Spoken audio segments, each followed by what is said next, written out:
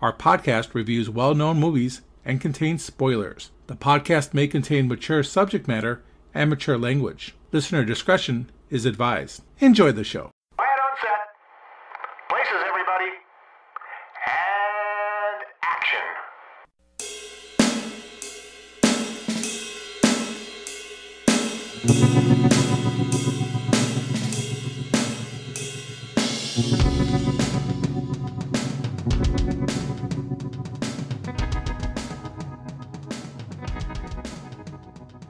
Welcome, everyone, to the Hooked on Movies podcast. Today, we will be looking at the 1963 horror film directed by Roger Corman, The Haunted Palace. With me are Ken. Burn the devil! Burn him! And I'm Eric. Joseph, have you not gorged yourself enough on revenge? And Ted. I'll not have my fill of revenge until this village is a graveyard.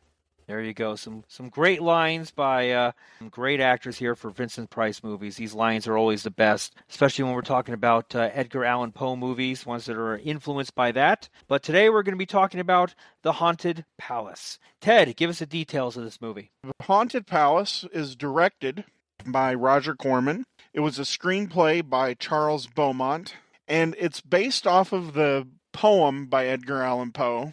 But it's also based off of the novel The Case of Charles Dexter Ward by H.P. Lovecraft. And just an interesting aside about that particular situation, this was a series of movies that Roger Corman was doing for the movie studio at the time.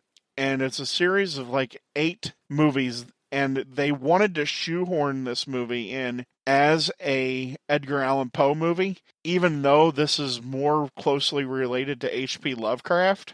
If you read the poem by Edgar Allan Poe, except for the name, has nothing to do with the movie. It's 2 minutes long, the poem.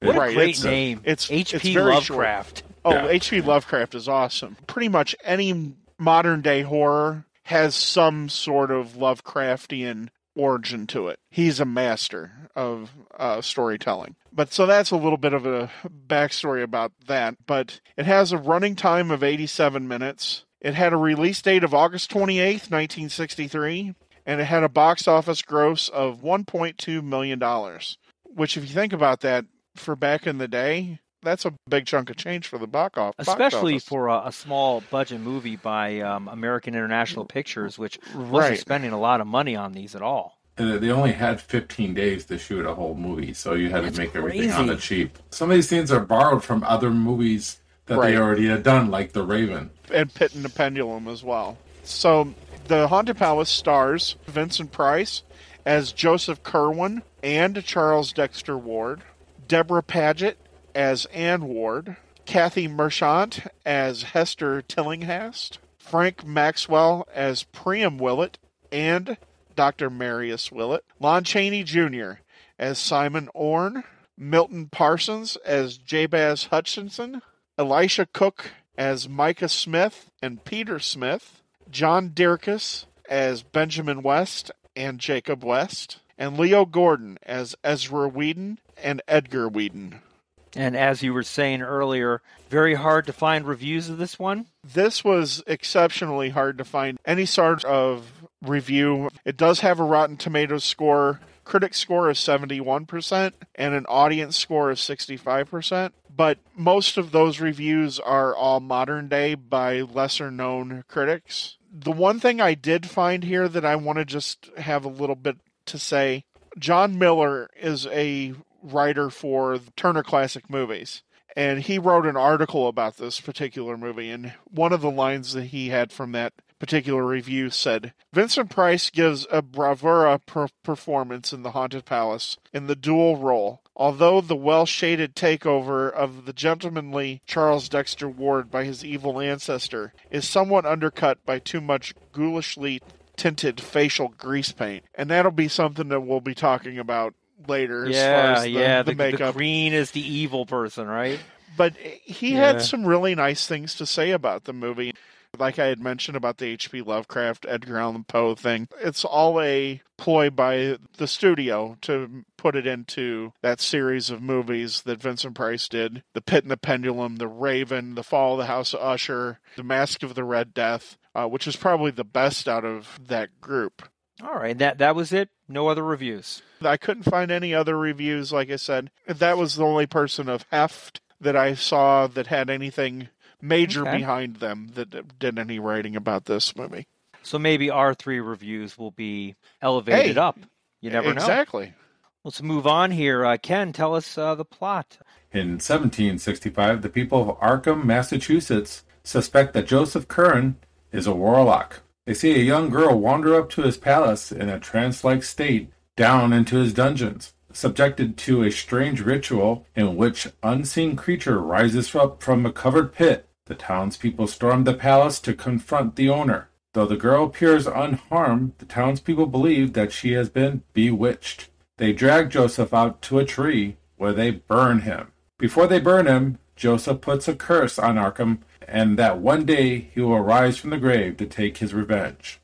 Forward 110 years later, Joseph's great-great-grandson, Charles Dexter Ward, and his wife, Anne, arrive in Arkham after inheriting the palace. They find the townsfolk hostile towards them and are disturbed by the horrific deformalities of some of the Arkham's inhabitants.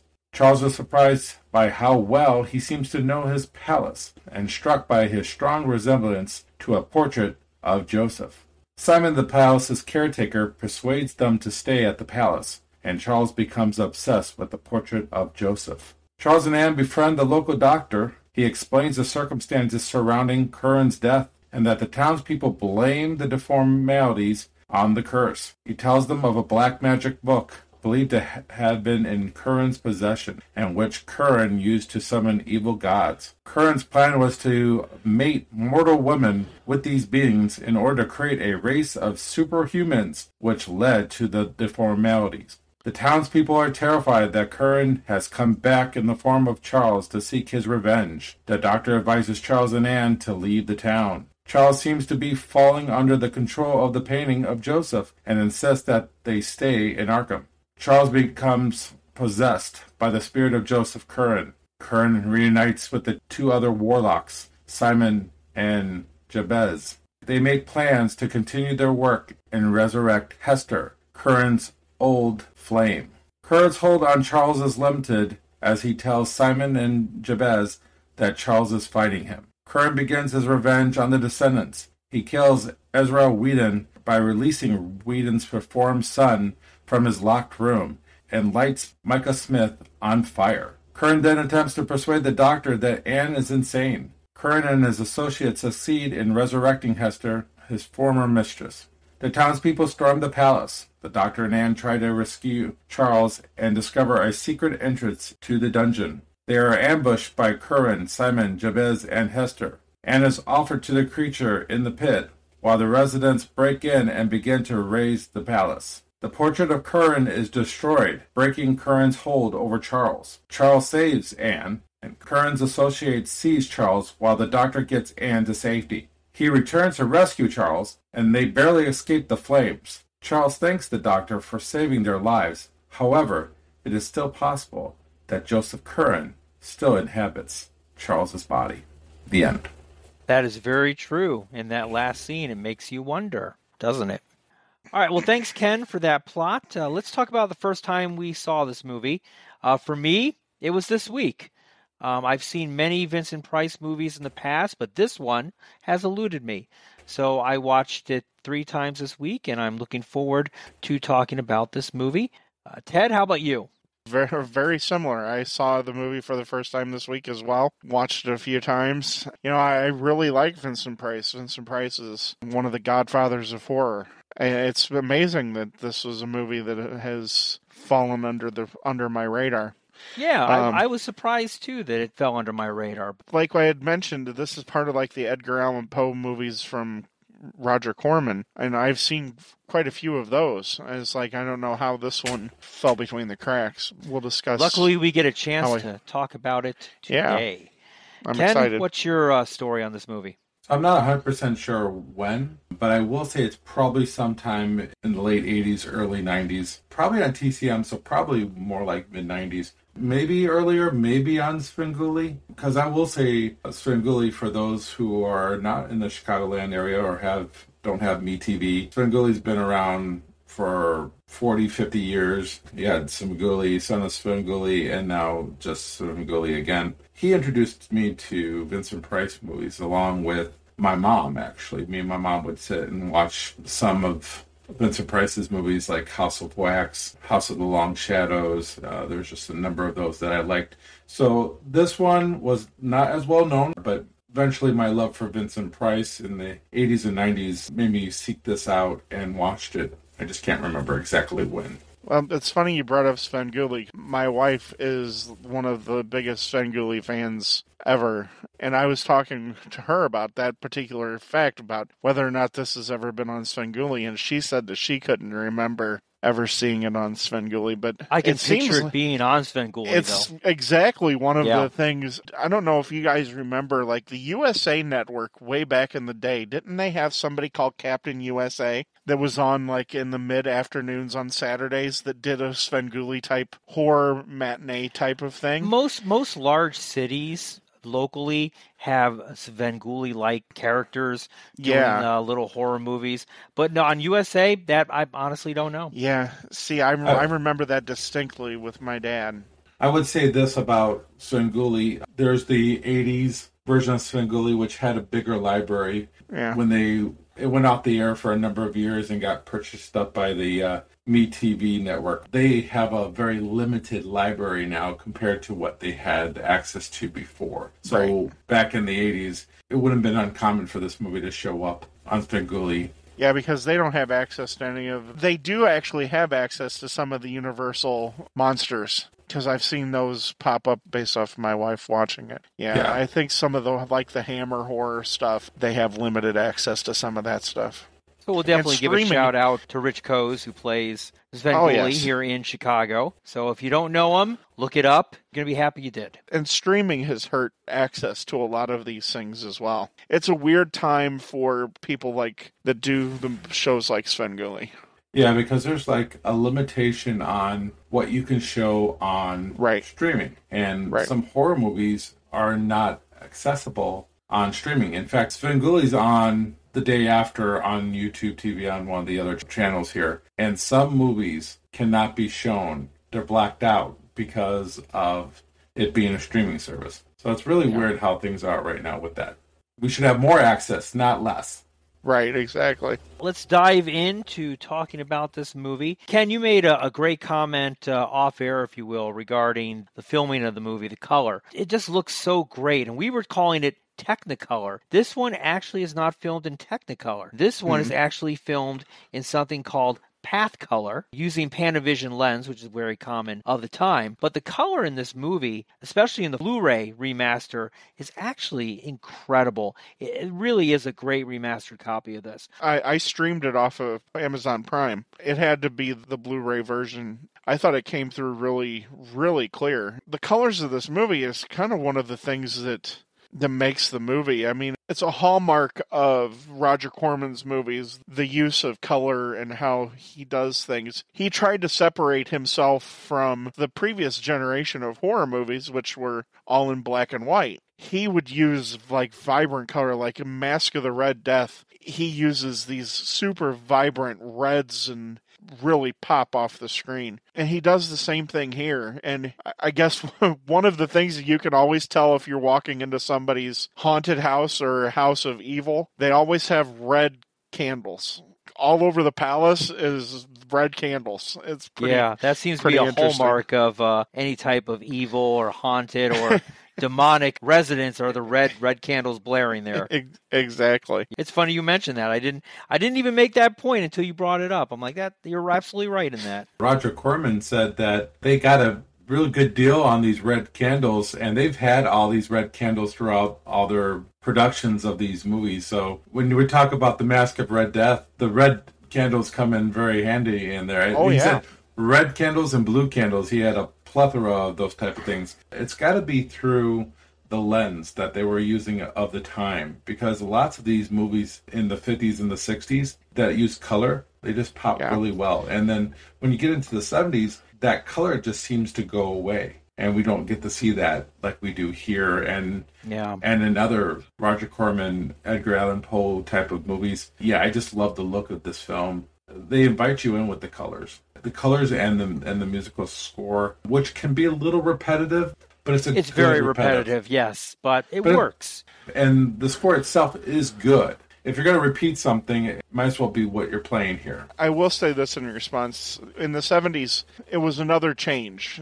Those directors were changing from what are considered studio directors like Roger Corman, and they were moving everything into a more artistic style. That's when you have your Roman Polanski's and your De Palmas and Scorsese's. It's more of a artistic mode. Whereas this is the Panavision and everything was designed to burst the color off of the screen because they set themselves apart from black and white. It's an interesting evolution that way. But this movie here is absolutely wonderful. Eric, you had mentioned about the transfer over to like Blu-ray. These are going to be able to continue to be remastered again and again based off of how they were shot. Whereas modern day movies are shot with digital cameras or things of that nature, there's nowhere for them to go up. Whereas these type of movies can be almost infinitely remastered to get better and better and clearer.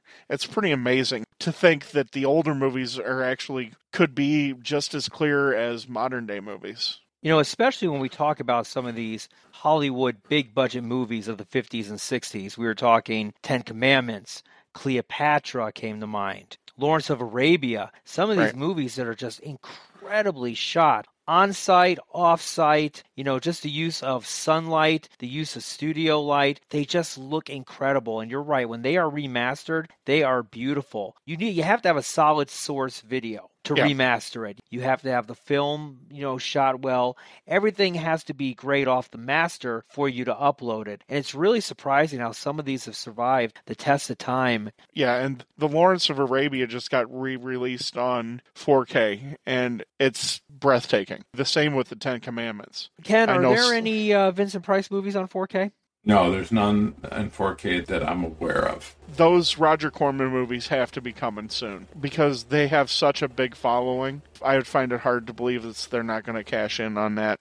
And of course, I'll correct and say the Ten Commandments, but that's not a true Vincent Price movie. But Vincent Price is in it. But as far as the Vincent Price horror films, no. But most of them have been able to be switched over to Blu-ray. And as you say, the transfer is really good. I mean, there might be benefit to going to 4K, but it looks good enough right now in the HD type of version that it's in. And there are many movies that have been upgraded from VHS, DVD, 480i, 480p, and the 1080p Blu-ray and look incredible. And they make the jump to 4K, and it is grainy. The color is bad. I mean, it really all depends on who is really doing the mastering on this upgrade. But you're absolutely right, Ken. These look just incredible as is. There's really no need for it to go to 4K. When you go to 4K, you risk over-saturating certain colors. Right. Overexposing is a lot of them. And you said something that I really appreciate about these films of this time, of the use of lighting and shadows. That's, I think, where the line is drawn. And we had talked about this in other movies that know how to use shadows and lighting to great effect. And I think it's a lost art. I don't think Casablanca, it's done as well. We talked about. Yeah, it is a good example there. And I think as we've moved on to the digital format, as Ted said, we're kind of losing that art of lighting of movie and shadows. making. Yeah, and another shadow is, we talked about the shadows in A Clockwork Orange. We talked about Taxi Driver, just how the lighting is on that and how they use certain angles and things of that nature to really draw you in. And I understand the reason to go to digital. It's cheaper because you do want to store these to digital because film eventually degrades and you eventually will lose the film. A lot of these movies from the 30s and 40s and before that even, we've lost some of these, or we don't have really good copies. Even good copies, like one of my favorite movies is Mr. Smith Goes to Washington. There's cuts in there, and there's blemishes, and that's even moving it to a 4K mastered. I don't know when they got hold of the fact that they needed to take better care of their films, but it feels like by the time they get to the 50s, that they start to realize we need to make sure that we're protecting these films from the elements. They realized for the 1950s, you can't leave these things in an MGM warehouse that isn't climate controlled because these things are just going to degrade. we lose a lot of great TV shows because of that too. I know who are Doctor Who fans, they don't even have the episode of Doctor Who to go by because it's gone. That film is no longer in existence. All they have is the audio. And they actually recently, I think it was a couple years ago, actually had to do an animated version and link it up to the audio for us to actually witness what that episode would have looked like. That's kind of cool, though. Yeah, that's cool. Yeah. But that's interesting that the BBC, because the BBC has usually been on the forefront of saving and... Not with their older stuff. The BBC and a lot of Canadian television and Canadian movies. It's funny you talk about this because I was just listening to a podcast last week that was talking about this very subject. And they were saying that because their budgets are much less, not like traditional Hollywood movies, their budgets are considerably less. They use lower quality equipment. They use lower quality shoots, if you will. Things are done quicker. Everything is done at a rapid rate and nothing is really saved and masterfully, if you will. So for you to tell me that, it's not surprising. Sad, but not surprising, yeah. This movie starts off very nicely with them coming into town, and you kind of have that eerie feel of a New England town. And this is to make it look like we're in Salem. This is kind of like the Salem witch trials type of period. Arkham is a made-up town in Massachusetts. Yes. Yeah, I was trying to look it up. But very Salem-esque. It's like a fishing port, so you have that fog that rolls in. Right. But this is all done, of course, on a soundstage. And this set is not very big, but they make it look big. They make everything here look big. The town, and especially the palace. The palace is just on a soundstage. Right. But it looks like we're in this big castle. They do a lot with not a lot. And I think that says something about the filmmaking of that time. It's all aspect ratio. And this is another part that we're losing as far as you talk about the magic of movie making is some props are smaller so the room looks bigger and things of that nature that really make what used to be the magic of movie making. But interestingly enough, you bring up the name Arkham. I know there's a whole bunch of people out there that are probably going, Arkham. Batman. Exactly. Yeah. Arkham Asylum is a major part of Batman lore, and Bob Kane, when he was writing Batman and included Arkham, it is a nod to H.P. Lovecraft. Because, and this goes back to, this is more of a Lovecraft movie than it is a Poe movie, because Arkham was a central location in a lot of H.P. Lovecraft books and stories. But this is one of the first times we see Arkham on screen. And of course, it's become infamous because of Batman. And there's another little interesting tidbit that comes up later that has become part of the pop culture that we'll discuss when we come across that. Because the moment I saw Arkham, I'm like, is Vincent Price going to be in Batman? But Vincent Price was in the TV show Batman. He played the villain Egghead.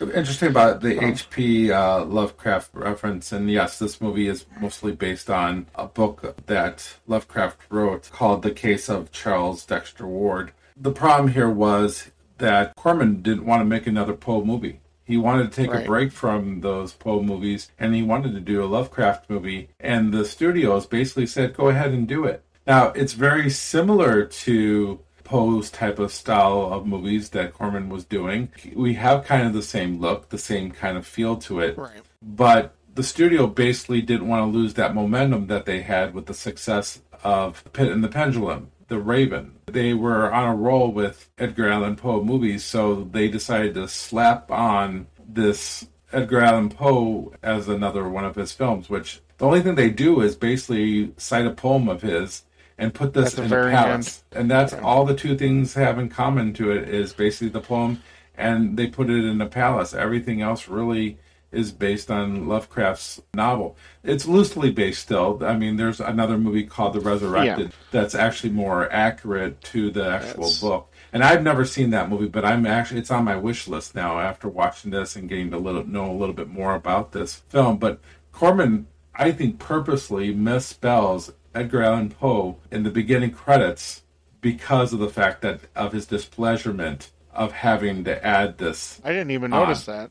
Yeah, Yes. that was in the director's review of the movie. But you think he did that just because of his distaste He for didn't the like direction? it. He didn't like it, but see, then Roger Corman had no control over it after the movie was shot and any of the distribution, because, like Ken said, he'd wanted this to be Lovecraft and not Edgar Allan Poe, but as an American International Pictures are Yeah. How ironic that They no were- one in their corporate would catch on that, huh? they were hell-bent for election on making this a Poe movie, and it's just not, because eventually we're going to talk about something else that makes it distinctly H.P. Lovecraft. And, you know, H.P. Lovecraft, he's an heir to the Edgar Allan Poe mythos that Edgar Allan Poe created. And so it's natural that you would move from Edgar Allan Poe to H.P. Lovecraft. But yeah, this is definitely an H.P. Lovecraft movie. But I thought that was kind of cool about Arkham. This is one of the first times we see Arkham on screen and used, and then it's used in Batman all the time.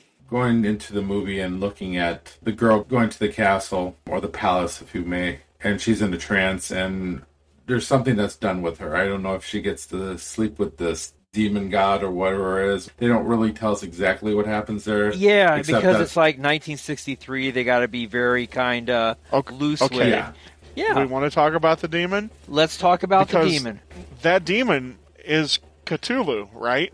Yeah, Yes, looks that's like what some. That's It's got to what be I've heard. Cthulhu. I mean, this is Lovecraft. Cthulhu is Lovecraft's probably greatest creation. Cthulhu is kind of the eater of worlds. He is the biggest, I guess, for lack of a better term, demonic force that Lovecraft ever created. And this is one part where I wish Corman would have had a little bit more restraint. We really didn't need to see the very bad demon in the pit. The bad, out of focus demon. Yeah. Knowing that we know that this is Lovecraft, that has to be Cthulhu. So yeah, I don't know exactly what she's doing, but I did want to mention this, Ken. You had mentioned in your plot that this was 1765. Yes, I believe Correct. you said that. Yep, 1765. How did you find this out? Because they never tell you any time. The only way you know that this is set in the colonial times is Vincent Price is wearing the buckled shoes with the bloomers. And the hat. And then when we go to the quote-unquote modern time, he's wearing normal clothes. It's And like, of course, if you the don't catch outfit that, of it's like... his very attractive mistress. I had to bring that in there. Exactly. Yeah, that's the first thing that grabbed me in the movie was his mistress. I have to admit Ditto. that. Ditto. Who says It's- no lines through the whole movie? No, she doesn't need to. Not a line. But it struck me because it's like, and this is another Corman thing, he gives you no context. He does tell you 110 years have passed. Right. Right. And you're like, oh, okay. So we know 110 years have passed. Where are we talking? I thought I saw a Hooters calendar in the back of the bar. That's how I knew it was 1865, I think, at that time. Or 1875. No, I Hooters don't. calendar? Nice. Yeah. I think it's mentioned by Roger Corman on the director's notes, but I could be wrong on that. But it's colonial time that we know of. They go to that place and they burn him alive. But the funny part about taking Vincent Price out of that palace and putting him onto that tree and burning him alive, it's like a good 10 seconds that flames are really going on his feet and his legs. And he doesn't say anything. He doesn't do anything. And all of a He's sudden, selling it. And he's Yeah. like, no! no. He doesn't put up much of a fight either. Not much of a fight, no. Yeah, he's just No. kind of go with the flow, and he's standing there, and then all of a sudden he's ah. But then immediately when it cuts back to the tree, he's a charred corpse. Yeah, Charred exactly. carbs, yeah. Exactly, yeah. Where's the yeah. Where's the marshmallows or the s'mores? You know, it's Right. time to light them up. And it's also interesting that the townsfolk lets him go ahead and put a curse on them. You know, hey, you got any last requests? Yeah, let me get this curse out really quick on you guys before you burn me. And of course, he doesn't look like the bigger dick. It's the one towns guy who wants to light him on fire because he took his girlfriend away from him. Right. He seems like more the dick than the guy who's actually selling the souls to these demon gods over here.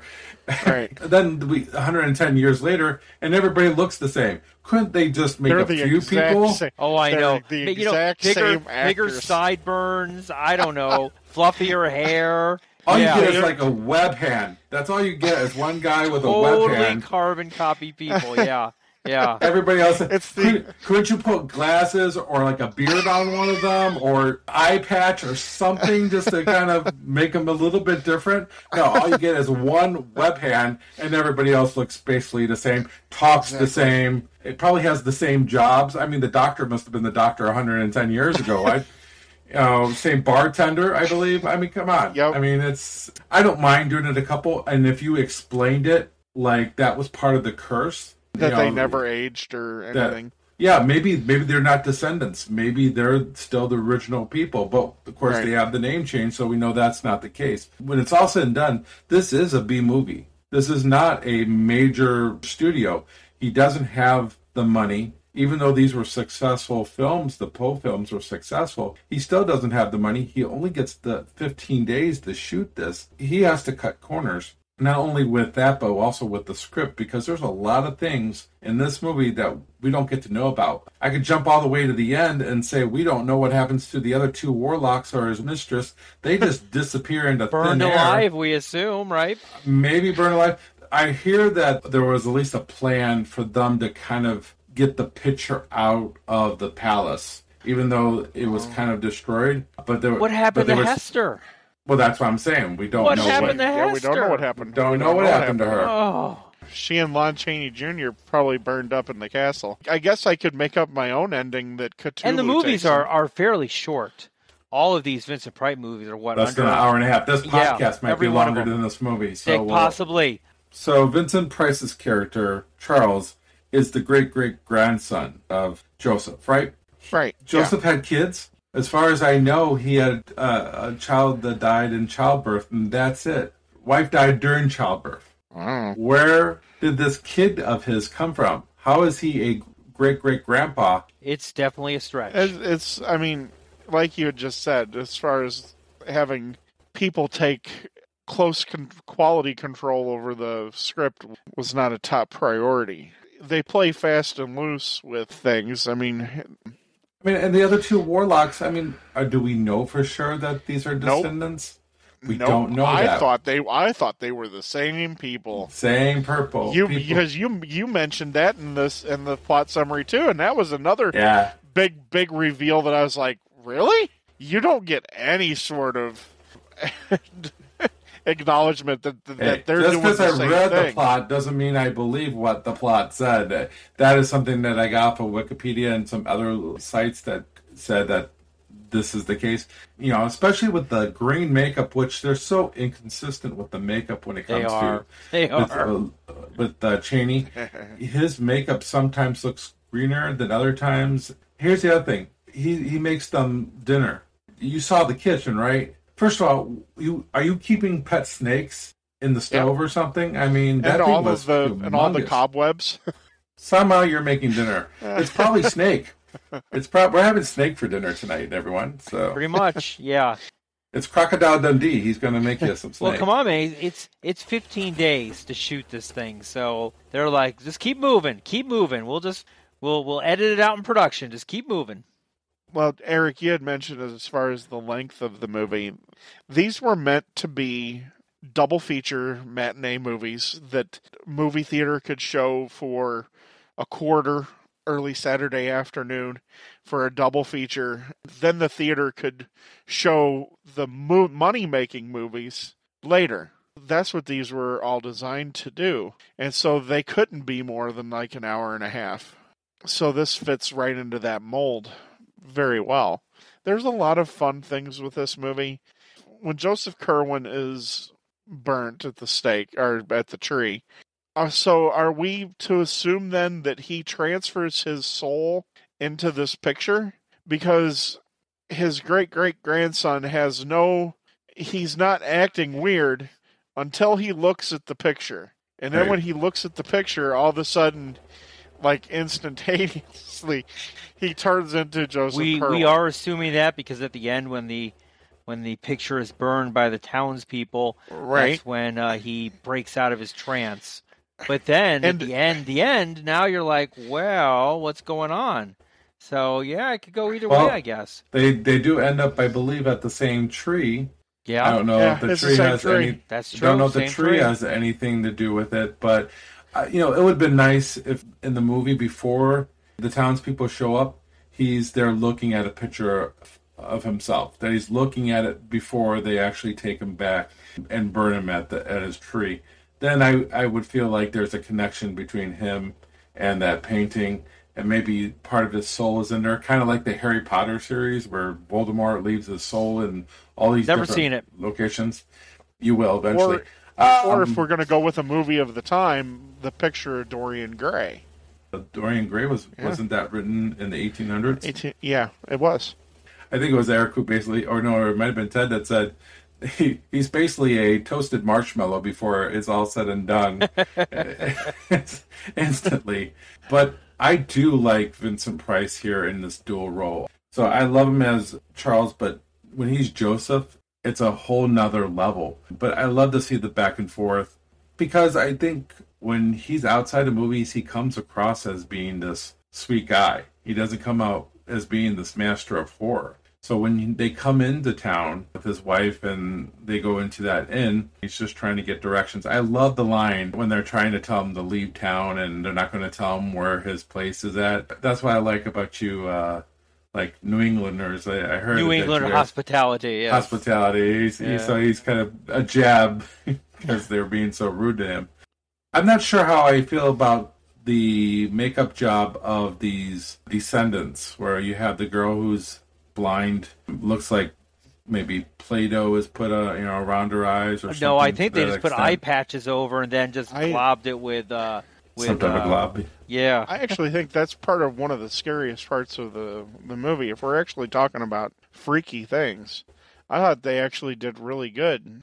I like it better with the one eye guy. I like that better than both eyes kind of being closed up. And then you have the smaller guy. And I guess when all four of them come out, that's actually the town that actually sends them out to scare them. We don't actually get that that's what they're doing. I do think they say that. The doctor tells them that. The doctor actually tells them the doctor does mention that was their plan, and then you can see in the background the two, Gotcha. Blimey, it didn't work, Yeah. See, that's the thing. When the doctor comes over for dinner, I wish the doctor, when he's telling them all these stories, I wish he would tell them things that we need to know as the audience as well. He's kind of telling them things we already kind of know as the audience. So fill in the gaps at that time at dinner to help us out a little bit. Right. So he does mention that there's two other warlocks. So that does help when we see these two other people. We don't think that they're just servants, that we know that they're the other two warlocks that they couldn't find. So that's good to know. But there's a lot of other things that he could have mentioned that could have filled in some gaps a lot easier for us.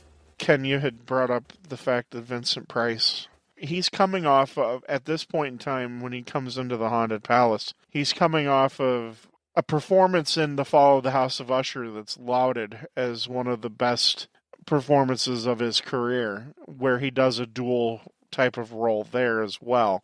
And of course there's The Mask of the Red Death.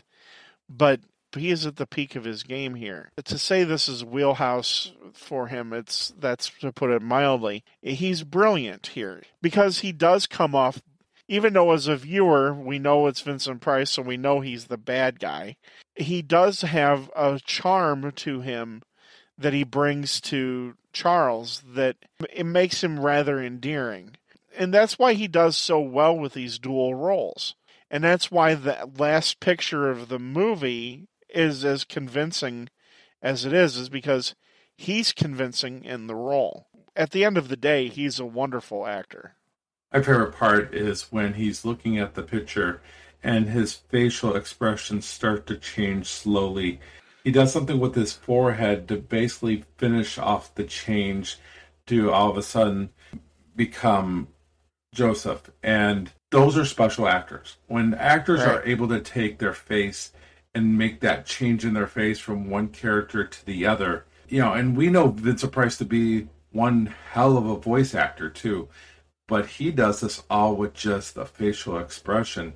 And then it comes to voice later on. We have the sweet husband that has a little bit maybe of a higher pitched voice and a little bit more. But then you have Joseph, who's more stern and he's a little bit more deeper and a little bit more abrasive and he's more demanding. he changes how they speak, too. They have different speech patterns. Yeah, Charles is more like a thespian, kind of like he speaks more articulate, and the other character is more just simple, kind of, hey, conversational. He's making smart-ass comments to the townspeople. That's something that Joseph probably would not do. He'd be like, off with their heads or something. Yeah, he would just burn them right there. Burn them, he'd just throw gasoline on them, torch them. Yeah. So. Yeah, well, I wonder what he threw on him to burn that one guy to death. I mean, probably kerosene, whale oil, yeah. But kerosene burns at such a low low temperature. We're splitting hairs here. Big time. I love how the burnt guy looks afterwards, though. If you want to talk some really good makeup, that's pretty good. We were talking earlier about the sets, but how they dress everything up in the palace, for instance, and how they make the town to look. I really enjoy both these areas. And I already said they already have a small area to work with. But that palace looks huge. There's all those paintings. I know Vincent Price himself got to select some of the paintings. The art direction here in this film is really good. And this is why these movies work, is because you have some people that are working in the background doing their job and doing it well. I believe Francis Coppola was also part of this crew. You can say what you want about, being a B movie director and stuff, but when he's paired up with Vincent Price and he does movies like this, even though they're cutting corners and stuff, these are fun movies. I could see why they're getting them out as matinees, because these are kind of probably aimed at 15 to 30-year-olds, somewhere in that particular area. The ones that like a little bit of a fright, a little bit of a scare, then that's who went to go see matinees, was kids. Especially in the summer. And not considered money makers for the theaters. Like Ted said earlier, these were the setup movies for something bigger later on in the evening. Yeah. So. Like a 10 or 11-year-old could go in for a quarter and spend 3 hours and, have popcorn and soda for, 35 cents. But you'd mentioned, Ken, and I'm glad you brought up the Francis Ford Coppola was part of this crew, because I think that if you look at Coppola's later career, I think that you can really make a correlation with a movie like The Haunted Palace with how he shot and directed Bram Stoker's Dracula, where he took that same movie-making style and brought it to modern-day cinema. And that's why I think that Bram Stoker's Dracula works as well as it does, even though it was before Keanu Reeves had dropped the surfer accent. I absolutely love Bram Stoker's Dracula. I know there are a lot of people that don't care for it for one reason or another, but I think if you have an affinity for these Corman-style movies, these matinee movies, it's hard to not see where the advancement goes to what Coppola did with, like I said, with Bram Stoker's Dracula. But all of these matinee movies kind of had a major influence, because if you look at Star Wars, Lucas did a lot of his stuff, or did Star Wars based off of a lot of these matinee-type serial movies. Yeah, people would say that he ripped off a lot of stuff from them. Well, yeah. I mean, he did. I don't know if I would say rip off. I would say honoring those type of films. I mean, the problem with the 50s and 60s was the fact that they didn't realize that the movies that they had could make them big money as well. I mean, I look at these movies that did well, like The Raven and The Pit and the Pendulum and The House of Usher. These type of movies, these could have been even bigger than just matinee movies. We are also still in the studio era. That's the reason why you had those distinctions between a matinee movie and, let's say, a box office movie, because of how the studio wanted it to be marketed. So if you had something for MGM, guess what? It's going to be shown at night. But maybe a subsidiary of MGM or one of these lower class studios, they're going to be your matinee guy. Horror itself was considered matinee. I mean, because even the Universal horror movies, the movie monster movies, were not primetime releases. Horror movies have been the stepping stones for these studios for a long time. And then it wasn't until like the late 50s and into the 60s that the smaller studios like American International and other houses were able to realize that they could produce them for small budgets, but make $1.2 million like The Haunted Palace did, just based off of being a matinee movie. But then also out of that, that's where we get the Hammer movies too. Hammer horror movies are amazing as well. If you look at Vincent Price stars in some of those, as well as Christopher Lee and Peter Cushing. That's the holy trinity of early horror. If you look at those Hammer movies, they're kind of shot very similar to the Corman movies that we're seeing here. They got the same type of color that pops, using of the shadows and angles. Hammer Films goes a little bit further with blood and a little bit more gore. But as far as the feel and look to it, they're both very similar. But yeah, you're right, and they're taking advantage of it because they're spending lesser money to make these films, but making the same type of gross, and then they're making they're making that money. And Haunted Palace wasn't the bigger money winner as, let's say, The Pit and the Pendulum was, or The House of Usher, or The Raven. And I think before this was Tales of Terror, which that's also a great flick to watch because those are mini movies within a movie. So if you've never seen Tales of Terror, definitely check that one out as well. It's like Creepshow style, right? Yes, very much like Creepshows. The thing about this movie is it's all Vincent Price. Everybody else is just kind of an onlooker. And you have Lon Chaney. I mean, you have the werewolf himself. As far as like his major roles, this like a horror movie. This might be the last one that he does. In fact, he does a decent job, but he was a heavy drinker and he didn't take care of himself very well. But as far as what I've heard from interviews with actors like Vincent Price and Roger Corman, he was a joy to work with. Very nice guy, but he didn't have a high opinion of himself, and that's why he drank. He was always kind of worried about what people thought of him. He just had inner demons that, led him to drink. There's no bad performances here. We talk about the actress that plays the mistress. She doesn't even have any lines. Kathy Merchant. Doesn't have any movie credits. Not that I saw. I could be wrong. She's just there for kind of eye candy. But the one that plays Anne Ward, that's Deborah Paget. And she was also in the Ten Commandments. With Vincent Price. And she actually had a pretty decent career, but this is actually her last movie that she does. And then I believe she ended up having like a talk show on like one of those Christian channels. I think it's the Trinity Broadcast Network, TBN. That's a change. It is a change. She became a devoted Christian. Turn. Yeah, she became a devoted Christian. And sorry, man, devoted Christians are not on TBN. I'm not defending TBN at all. No, I mean, that's but that is a pretty 180 there from a movie role of doing horror movies with Lon Chaney to being on a talk show host. That's some Jimmy Swaggart sort of stuff. I thought she was really good in this movie as she was as the wife. She was really good. She played a very strong woman, one that who supported her husband, but was also strong in her own way. As far as being a strong woman or being supportive of her husband. Yeah, because they do. She's very supportive, but as far as being strong, let's don't quite go that far. It's still of the 60s, where she's told that she needs to be in her place more than once by Vincent Price.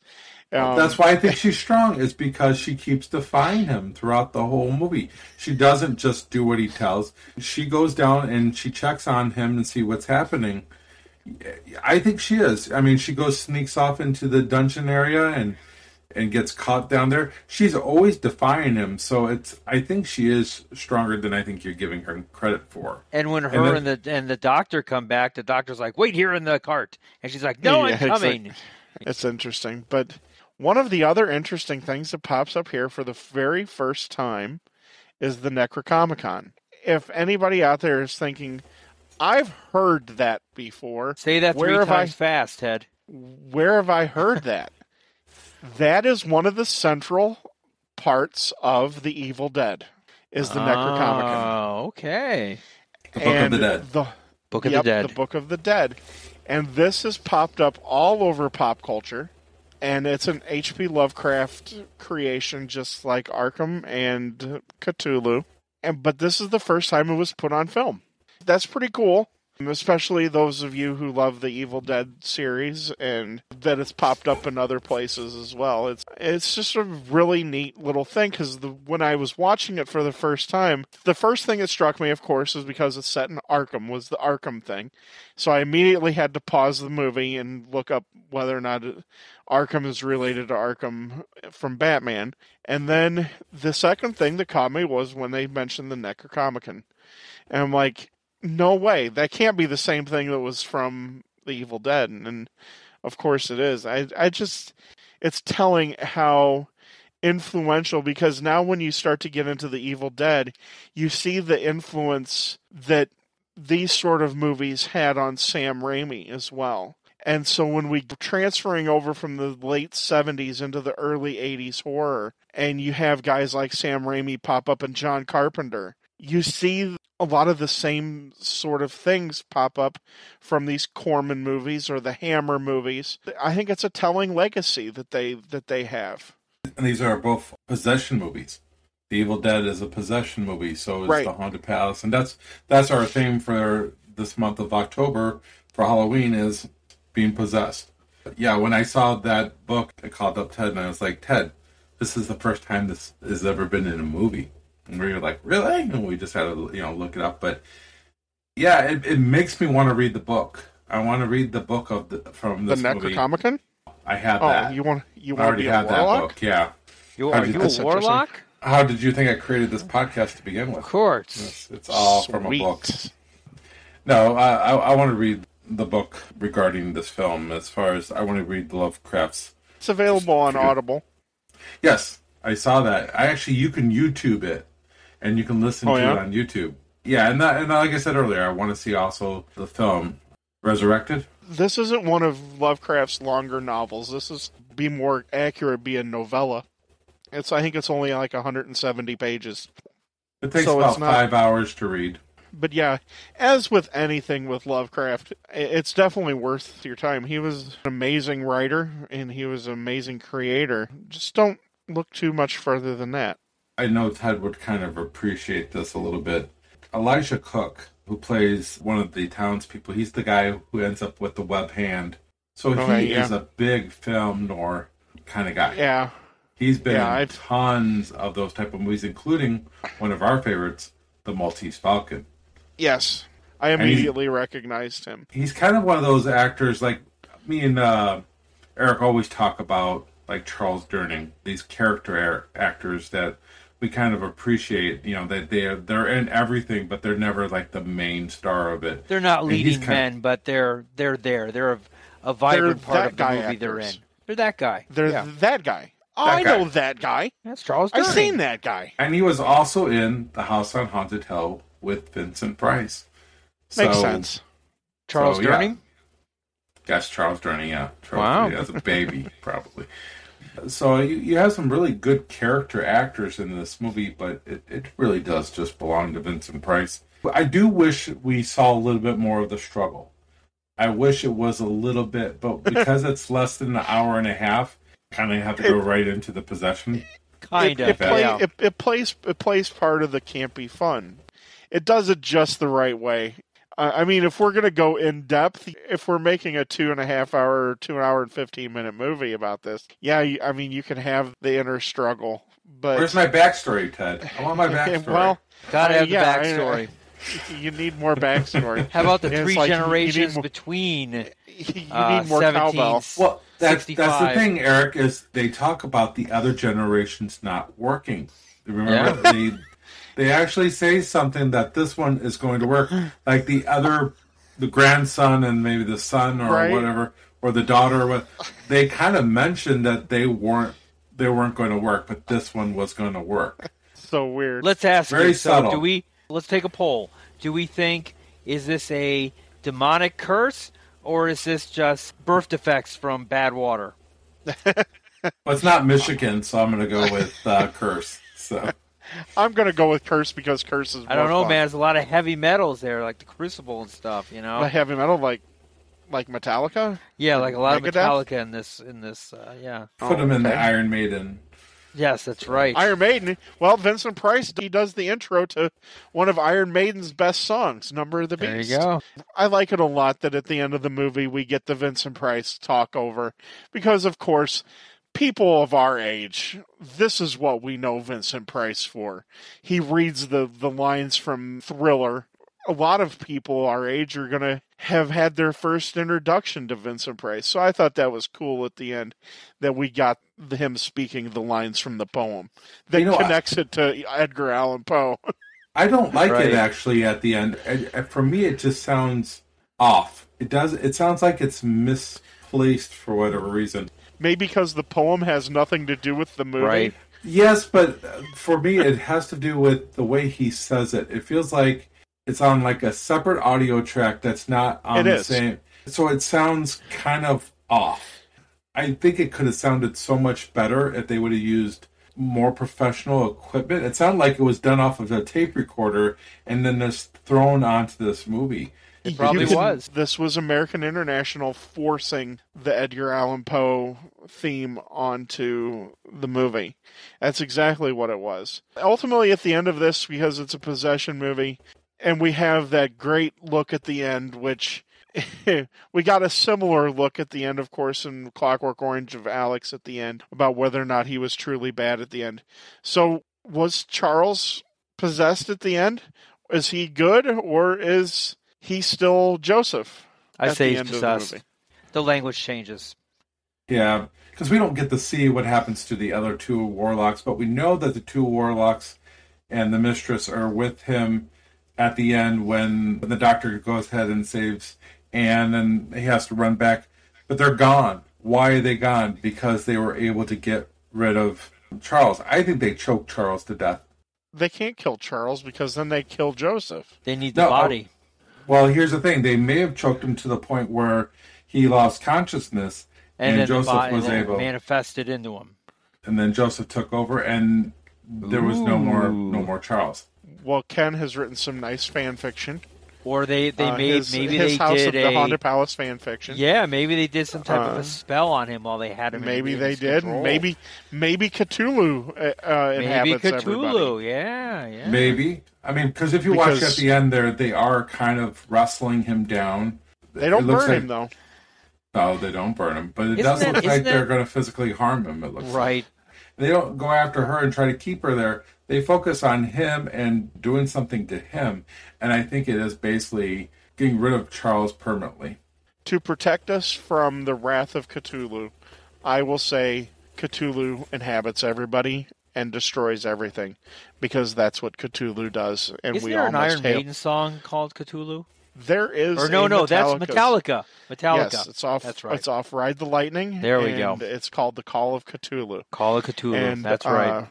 To make sure that we don't anger Cthulhu, I must say that Cthulhu rules everybody because once you speak his name, he will come for you. Kind of like Candyman. Now we're doing a completely different podcast. The Cthulhu Podcast. We're actually going to change our name to the Cthulhu Podcast in honor of Cthulhu. Okay. One last thing I will talk about this movie is the revenge that he has on the townspeople. He kills Revenge. the two townspeople, and you guys have He only lines kills that two of them, but he's got a list. he has a list. He's checking it twice. You know, he knows who's naughty. He doesn't think any of them are nice, but That's right. He, but I like how his look and his desire to go ahead and kill off, especially these first two, because the first two are kind of like the biggest reasons why he's dead. One held the torch, and the other one took the torch from him and threw it at him. So Right. I like though his look. Like every time, like after he releases the monster that kills, I guess supposedly his dad. I guess that's his son that he has locked up. And the look on his face, and then how he tears the name off of the list, is priceless. Get it, Prince Yeah. Price. Yes. Well played. Well played. But well played, sir. and then Well when he played. lights the dumps the kerosene on him and lights the match and throws it on him, the look on his face, it's of evil.